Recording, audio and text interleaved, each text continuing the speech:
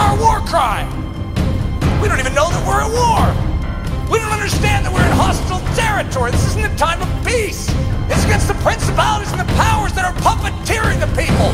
And we are in a position to see souls set free. This has been the ancient war cry throughout all the generations of the Hebrew nation. Rock, Kasak. Where does it come from? Kasak, this is the Hebrew, the rock-like oomph of the spiritually zealous heart, the game face of a mighty man, tenacity of soul, the gritting of the teeth of the spirit-inspired warrior, and the baring of those teeth to the enemy. Kasak is possessing a resolute and growling resolve for the glory of God, a flush of spiritual fervor, a tensing of all a soldier's muscles. There's a Kasak. We don't have that spiritually. We should.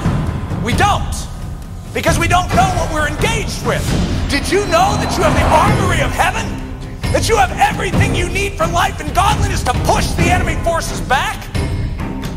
And so when you hear Kasak, your knuckles spiritually should immediately turn white, and you should find yourself gritting your spiritual teeth with a belligerence against the enemy. He goes down. There are souls that must be saved. Okay, that's just Kasak. The Hebrew statement is Rak Kasak. However, in the Bible, where that came from, it's Kasak Ematz. The other word that goes with it, Ematz. It's heavenly audacity. It's rushing headlong into the most hazardous and impossible battles without pausing to consider the impossibilities. Who had Ematz in the Bible? David against Goliath?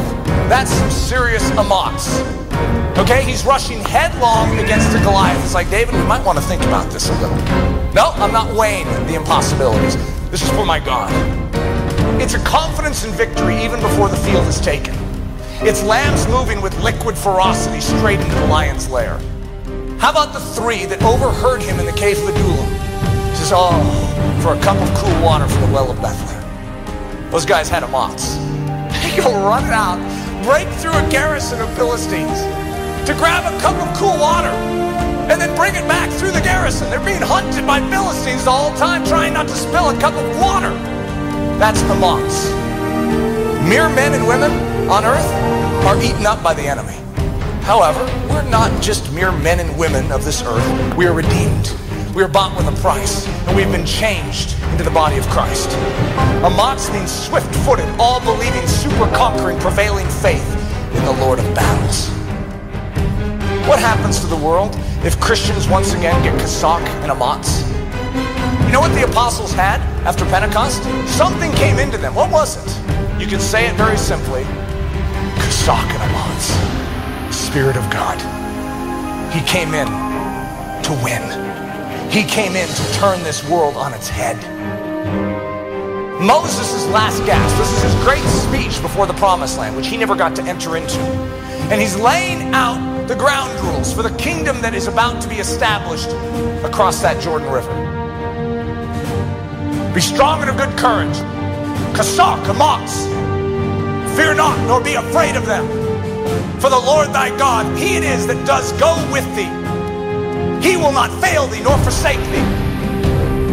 And Moses called unto Joshua and said unto him in the sight of all Israel, Kasak, Ematz.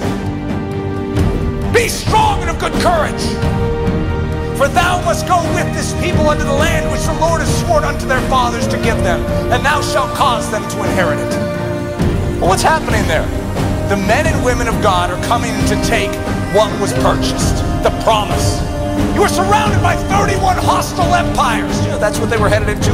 31 empires on the other side of that Jordan River. 31. This is where we are at as the Church of Jesus Christ, yet we are there without a war cry. Let's understand that we are out to win for the glory of Jesus Christ. And even if we die, we win. Doesn't matter what happens to our bodies. We obey, God wins. Now suddenly we're crossing. Joshua is the same name for Jesus in the New Testament, by the way.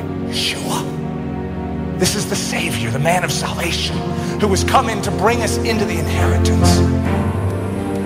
Be strong and of good courage. For unto this people shalt thou divide for an inheritance the land which I swore unto their fathers to give them. Have I not commanded thee? Be strong and of good courage. Rock Kasok. Be not afraid, neither be thou dismayed. For the Lord thy God is with thee, whithersoever thou goes. Rock Kasok, Israel. Rock Kasok, men and women of God Almighty. All the powers of earth and hell that come against your soul, and all the powers of earth and hell that are puppeteering the lost masses, you hit them square in the teeth. And you show love to this world. To anyone who would spit in your face, you serve them and you love them in return and say, Father, forgive them, they know not what they do. Rock Kasok.